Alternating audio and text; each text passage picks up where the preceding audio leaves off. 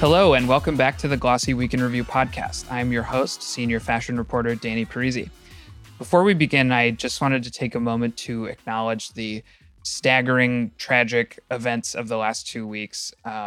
Three pretty significant shootings in Buffalo, California, and Texas. It feels a little strange, a little banal to be talking about fashion and trends and fun stuff in the very immediate aftermath of something like this. So I just wanted to take a second to acknowledge that there are much more important things than fashion going on in the world, but also that fashion and beauty are a part of the world and they're not isolated from these things. And they're all part of the same existence. So just wanted to acknowledge that this is not maybe the most important thing in the world, but we do have a very special guest who is Glossy's senior reporter, Sara Spruch-Feiner, who is joining us today instead of Jill. Sara's been in charge of building Glossy Pop. Sara, can you give our listeners a quick explanation of what Glossy Pop is?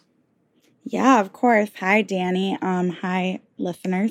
So if we often talk about Glossy as, being about the intersection of fashion and business or beauty and business. And what I've done since I joined the team a little over a year ago is report and write on the intersection of both beauty and fashion and culture. And that often means social media and TikTok trends, but it also means responding to current events. I've been tracking how brands have been responding to the threat to Roe versus Wade, but we look at really how influencers and the internet and new emerging social media platforms are shaping the beauty and fashion industries that we report on. It's a lot of fun.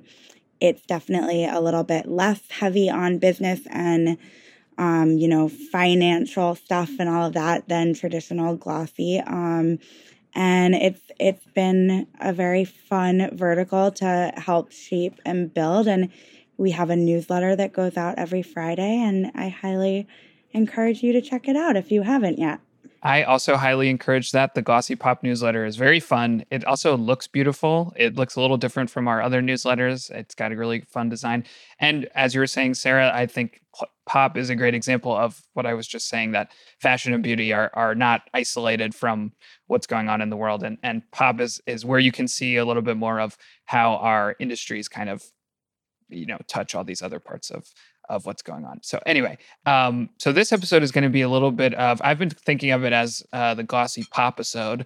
It's week in review. We're going to be reviewing stuff just as we always do, but we're going to have a little bit more of a pop focus. So a little bit more trend facing or influencer heavy kind of stuff. All the things that Sara reports on. So first, we're going to talk about the wedding of Kourtney Kardashian and Travis Barker, or as Sara called it, Kravis. Is that what you said? Kravis? I wish I could take credit. It's definitely Kravis. I wish I could take credit for that. Kravis. Moniker. There's a name for these for when they couple names. Oh, yeah. I don't know. But the Kravis wedding. So we'll talk about the Kravis wedding, which was very Dolce and Gabbana heavy. We'll also talk about Emily Weiss leaving Glossier. Sara will give us some insight on that. And finally, we're going to talk about some of the recent collaborations and developments over at Balenciaga under Demna. Speaking of fun names, Demna is a mononym, which I always think is cool. And Demna has definitely earned a mononym, but we'll get to that at the end. But let's start with the Kravis wedding, the wedding of Kourtney Kardashian and Blink-182 drummer Travis Barker, maybe former drummer. It's been strange seeing him come back. It's like when a character in a TV show is gone for 5 seasons and then reappears. That was very trippy to me to have him become in the center of attention again. Anyway, so they got married over the weekend. And this was not something I had ever seen before. Their entire wedding was one single designer did almost everybody's looks. It was Dolce & Gabbana. So the bride and groom, obviously, every outfit that they wore over this several day long affair was all Dolce & Gabbana. The entire wedding party all wore Dolce & Gabbana. And there was Dolce & Gabbana events leading up to the wedding, influencers stuff. And I don't think I've seen that level of maniacal focus on like or like giving your entire wedding over to one brand to just let them turn it into like an ad, basically, which was, I don't know, it was kind of strange to me. Sara, what were your thoughts on the Kravis wedding, and particularly Dolce and Gabbana just being everywhere, all over it? I've definitely never quite seen that either. I did learn over the weekend, just, vis-a-vis social media, that apparently Chiara Ferragni's wedding was also sponsored to some extent. I believe it was by Dior.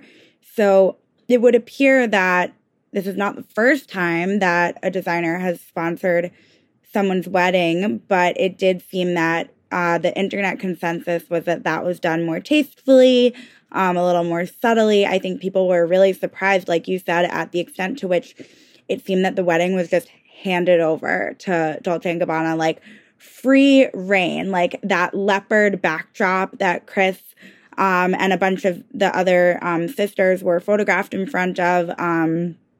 It really does look like a backdrop for a D&G campaign. And of course, that's like not even to mention the fact that this is a rather controversial brand, one that people dug up over the weekend, had in the past called the Kardashians cheap. People were very surprised that they would partner with them. And then some people were not so surprised and kind of thought, well, in some ways, this is the most natural partnership of these two sort of controversial, divisive cultural figures, brands, because the Kardashians are brands too, obviously. And so, yeah, people had a lot of thoughts about this. Yeah, and I can't decide if it's more of a power move for Dolce & Gabbana or for the Kardashians, like to have Dolce & Gabbana call them cheap and then like a couple of years later have the entire wedding be like, is that like a power move, or is that like humiliating? I can't decide. And like for whom? I almost am like you said, the Kardashians are brands, and I'm like, is this like a Dolce and Gabbana ad featuring the Kardashians, or is it a Kardashian ad featuring Dolce and Gabbana? Like it's hard to tell who's like the bigger figure and who's kind of like using who for exposure, or maybe it's just one of those like mutual things.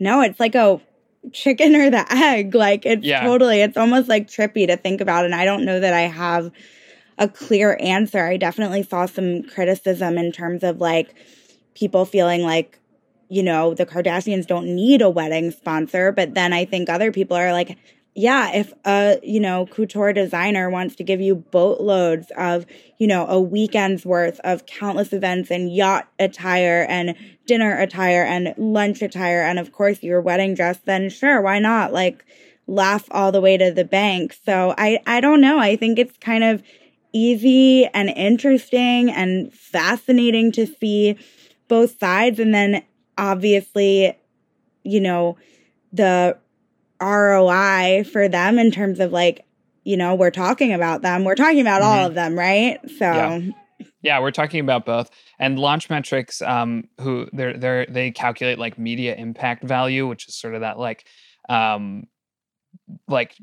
the value of exposure, like the value of publicity.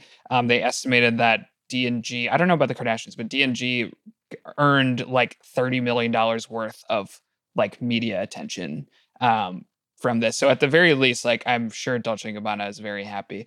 I also think, you mentioned like the Chiara Ferragni, like this absolutely was like the definition of not subtle. Like it was, I definitely think was past the point of tastefulness. But it's also to me kind of like the logical endpoint of like influencerdom, like if you monetize or commercialize like every other part of your life, like why stop at your wedding, and like you said, it's not necessarily a new concept, especially for like famous people and people with huge followings, to have your wedding be an event. There's been royal weddings and stuff have been a thing for like forever, so it's not like a new concept, but it does feel like kind of a next level of just completely monetizing every aspect of your life. Yeah. And also just a quick aside, I mean, look, on the one hand, I feel like the Kardashians, I don't know how much they need, like, you know, increased discussion. Like, everybody is already constantly talking about them. But I found it. They generated a total of 14 million, representing 30% of the entire weekend. And this was only on Monday. Her veil alone, which had that, like, face in it, was 7.7 million in MIV. So that's like pretty colossal. I'm inclined to think that Dolce & Gabbana or not, this wedding would have been, you know, pretty heavily discussed. Yeah, like for so many different reasons, but that's pretty wild. Yeah. That's pretty wild. Yeah. Yeah, absolutely. Well, let's move on to our second topic, which is Emily Weiss leaving Glossier, which I think was on, was that Tuesday when the news came out? She founded the company in 2014, and she is now stepping down along with CMO Ali Weiss. Are they related? Do you know? They are not related. That is a very common question. Okay, so that's just a coincidence. So this is what I'm a fashion reporter. I always cover fashion. So this is, I think, is an area you might know a little bit more about. Can you give us some context on Glossier and Emily Weiss and all that? Yeah, absolutely. Absolutely. Emily Weiss is really considered a genius by many in the beauty community. She, you know, came up as an intern. She was very famously on, I think it was The Hills. I am like the only millennial to never watch that show, so I never saw her famous cameos, but they're talked about to this day. She founded a blog called Into the Gloss, which she, you know, got the idea by sort of being on photo shoots and seeing sort of, you know, what people like supermodels and celebrities were using on their top shelves of their, you know, vanities. What were the makeup secrets that they had picked up from having professionals do their faces all the time backstage at shows? And she founded this blog called Into the Gloss, which really took off because it gave people this behind the scenes look at, you know, notable people's beauty routines. And then came Glossier, which was sort of in many ways heralded so much of like the past 10 years in terms of the beauty industry aesthetic and like what's been popular, from the, you know, minimal millennial pink branding to the no makeup. And, you know, detractors have said that it's sort of always been makeup for people who already had perfect skin. But as I was, you know, reading about her stepping down from CEO, she has garnered incredible amounts of praise for not only being the visionary behind the company, but also bringing the company to the $100 million in sales mark. Usually that's like not even the same person that does those two things. So Emily Weiss is very incredibly well respected, and I think it's really hard for people to imagine what's next for Glossier, which is almost 10 years old. Without her behind it, it's always been a company that has been staunchly D2C, and now some of the early articles, again, this news is like 24 hours old, but some of the early articles are saying that the company will be doing wholesale relationships for the first time in its history. So this is big for Glossier. There was a good Business of Fashion piece about her leaving, and that was one of the things they mentioned was that Glossier was one of the like early or at least like prominent DTC brands like back in the mid 2000s that was sort of like pushing that whole DTC kind of wave. And they mentioned in the article that that's like not a unique advantage anymore, and that's something I've been thinking about because the like DTC is not novel. Like everybody is DTC or does a lot of like direct business, even if they also do wholesale. I feel like we have thoroughly gotten to the point where like a mix is kind of back to being like kind of the best way to do it. At the e-commerce forum, the Glossy e-commerce forum, like 2 weeks ago, Takun was saying exactly that. Basically, he was like, he started out only wholesale, then moved to only DTC, and like now he's just finally starting to do a little bit of stuff with Nordstrom, a little bit of stuff with some specialty stores. So it seems like that's really where a lot of the momentum is moving. Like rather than just living and dying by wholesale, or only doing direct and having zero relationship with any of those retailers and missing out on some of the things that can be helpful for them. It seems like a kind of mostly direct with maybe just a little bit of selective like wholesale business where it makes sense is appealing to a lot of those brands that thrived on just DTC. So it would be interesting to see Glossier go there. And so more context on Glossier outside of Emily Weiss specifically. I feel like when I first started at Glossy, I heard about Glossier all the time as successful. And I feel like in the last couple of years, it's been a little bit more embattled. Is that the right term, you think? This is purely just from like little snippets I've heard from, hearing you guys talk about stuff in the beauty world. Yeah, totally. I mean, there have been some accusations of, different criticisms of the workplace vibe. And, some have been, I think, taken more seriously than others. And I think in general, it's just beauty gets more and more crowded every day. And Glossier sort of blew up before quote unquote clean beauty was like the buzzword du jour. And now you have sort of upstart brands like Shea and Kosas that are doing sort of, and that's just like two out of many, but that are doing sort of minimal makeup with clean ingredients. And that then became the hot thing. So then maybe and both of those are sold at Sephora, and some are sold at the specialty, clean beauty stores like Credo, or Goop or Detox Market. And so again, like you were saying, Danny, with you start to see the maybe holes in this system of like, D2C or nothing. And, I remember when Glossier launched, it really was like the peak era of like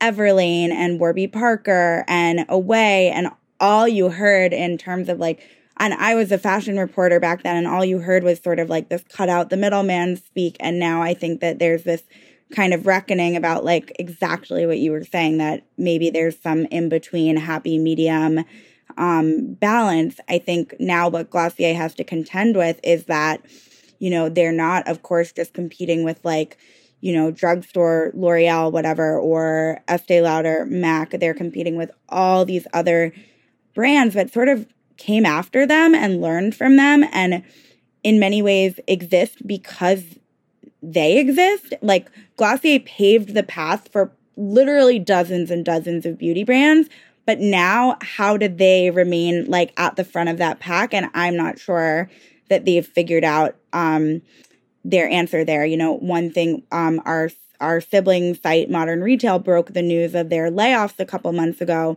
And those layoffs happened in, a really short summary because essentially Glossier was trying to build a tech platform as well as be a beauty company. And they were, I think, going back and forth on that for a long time. What was this, tech platform / social media network for beauty lovers and for Glossier's community going to be? And now ultimately they laid off most of those employees and are like, okay, we're a beauty brand. So now what?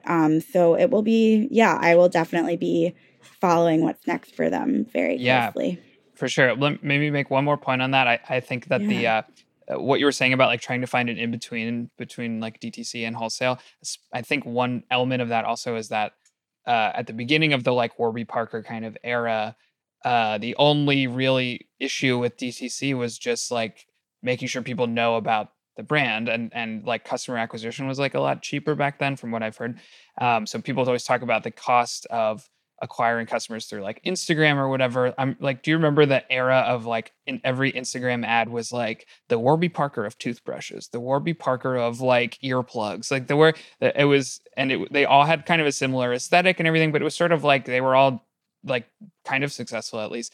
But now that's a lot harder. And one of the benefits of getting in like Nordstrom or something is they just put you on the shelf in Nordstrom and anyone who walks by will see it. And like, that's super valuable. And if gets really cost prohibitive to just be DTC and try to acquire all your customers yourself with like no store, even because that's the other thing. If you don't have a physical store, there's like very few ways to just stumble upon something. So I think that's part of it. And then the other thing I was going to say is Glossier. I always get people always confuse that I like thinking that I work at Glossier. So that's just something that happens a lot. I've gotten that too. I've had like full conversations with people where the whole time they thought I worked at Glossier. And then they like asked me something that made no sense. But anyway, let's talk about our last topic is going to be about Balenciaga. So the timely part of this is that Balenciaga has this collaboration with Adidas. But I thought it would be a good opportunity to talk about just some of the cool stuff that Balenciaga has done under Demna.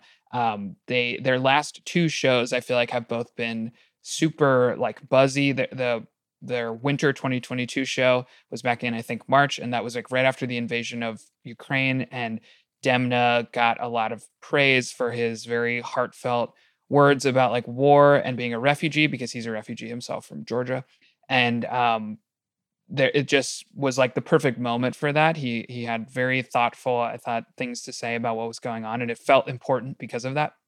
Their most recent show last week was on the floor of the New York Stock Exchange, and it was this kind of like intense, interesting thing where they was wearing these like the models were wearing these latex black bodysuits, and but then over that like kind of almost parodic like 80s like shoulder pads and power suits and stuff. And it was like this very like I think the choice of venue as the New York Stock Exchange was like very intentional. And just like using fashion to like go after these big bold ideas like war and capitalism and like all this stuff is very admirable to me. And then on top of that, they've got these cool collaborations with like Adidas and they also have one with Yeezy and Gap, although that one was paused because of the shooting in Texas. So another example of fashion kind of not existing in a vacuum. So I just think taken all together, Demna and Balenciaga to me are very exciting. It's an exciting brand right now. It feels like when they have a new show or a new collaboration, it feels like appointment viewing kind of, like you have to pay attention to what they're doing. I know you don't cover this area as much, Sara, but what are your thoughts on sort of just their timeliness and just kind of like feeling like they're tackling things that I think a lot of other fashion brands aren't tackling? Yeah, I mean, there's this really interesting sort of irony with the Adidas collaboration to me that I feel like Diet Prada hit on really well. They did this post where they have like the original Adidas like tank dress, and it's literally $45, and then the Balenciaga Adidas collaboration, and it's $1,550 for like an identical dress, basically. Virtually identical. It's just that under, the Adidas logo, it says Balenciaga instead of Adidas. And what really killed me was the comment that I guess is like pinned or has the most likes on Instagram was just this one comment. It just literally says, if you buy any of this, that is simply on you. And yeah. Like, which, I mean, it's interesting from a brand that's at once like commenting on capitalism and then like extremely, extremely contributing to it, right? Yeah. Like for lack of a more nuanced way to say that. Yeah. And it's kind of funny because like you laugh at it, but then it's sort of like, isn't that kind of the entire luxury fashion industry? Like, is any like $5,000 dress really worth $5,000, or are they all kind of like inflated like that? I think on the one hand, like fast fashion is like way cheaper than any clothes should be, just in terms of like making sure everybody's paid correctly. But also a lot of luxury stuff is like, if you were just going to go by like cost of the materials plus labor, then there's like an extra several $1,000s on top of that for like no reason. And the Adidas one is interesting to me because like you said, there's like the Adidas dress, or there's the Balenciaga dress that's identical to an Adidas dress, but it costs like more. But then they also have like the Adidas Triple S, which is like an identical version of Balenciaga's Triple S sneaker, but it just has the Adidas logo. But that one is the same price as a normal Triple S. So there's this interesting thing around luxury and price where it's like the Balenciaga name put on an Adidas product can bring the Adidas product's price up, but the Adidas name put on a Balenciaga product does not bring the price down to Adidas prices. You know what I mean? So I just thought that was interesting. But you're right also that there's this dichotomy where it's like, oh, what if that's a comment on this thing, and it's like, yeah, it is that, but it's also like he's still making money, it's still a product. And the show, as artistic and as bold as I think it was, it's still basically an ad, as all those shows are. Yeah. And I mean, it's funny seeing the reactions. I think some people think this is, and I think, Danny, you think it's kind of, brilliant. I think I'm kind of torn. I see people calling it anti-fashion, a publicity strategy. Adidas is just collaborating with anyone. Addy, don't buy this collection was another one that I saw. Yeah. I agree with what you said about the sneaker, not like the price reverse, for lack of a better term. And then there's like a pair of $1,300 jeans, it would appear, and a $1,000 jersey. And I mean, this isn't the first time we've seen this, right? Like these luxury streetwear collaborations where it's like the athletic gear on its own would be probably under $100. But then with the designer stamp, it's much, much, much more. It's a status symbol, I think, just like anything else. Like, and then not to mention that these things are often made in limited quantities and sell out nearly immediately. And so it's also, were you able to get your hands on it? Did you even get it? Enough? Yeah. Right. That's a good point. And I think about that a lot with like you said, there's a ton of streetwear and luxury collaborations at this point. That's like not new at all. The Supreme and Louis Vuitton collaboration is like more than 5 years ago, I think, at this point. So it's like almost a cliche now. And Adidas even has worked with like 4 or 5 different, like they've done stuff with Gucci, they've done stuff with Prada and stuff.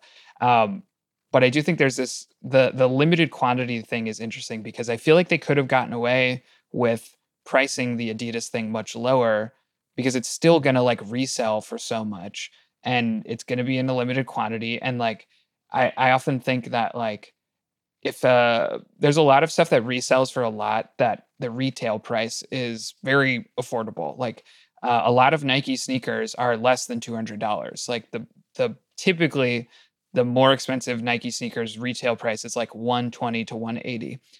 But if they're really hard to get and they get snapped up immediately by like bots and resellers, and then 99% of the people who own this shoe paid like $800 for it, is it not then just like an $800 shoe? Because very few people actually paid the retail price. So I don't know. The thing with like luxury and price and exclusivity is there's a lot of messiness there, but it's very interesting. Cool. Well, I think that's all we've got for today. Sara, thank you so much for joining us. Thank you for filling in and giving us a little taste of Glossy Pop too. Thanks for having me, Danny. For those of you who are listening, if you have not given us a rating and a review, I would love if you did that. It's very helpful, whether it's on Apple Podcasts or wherever you're listening to this. And if you have not subscribed, you should do that as well, because not only will you hear me and Jill sometimes, but also Zofia and sometimes Sara talking about the Week in Review every Friday. You'll also hear Jill talking to some special, smart, interesting person from the industry every Wednesday. So make sure you do that. And thank you again for listening.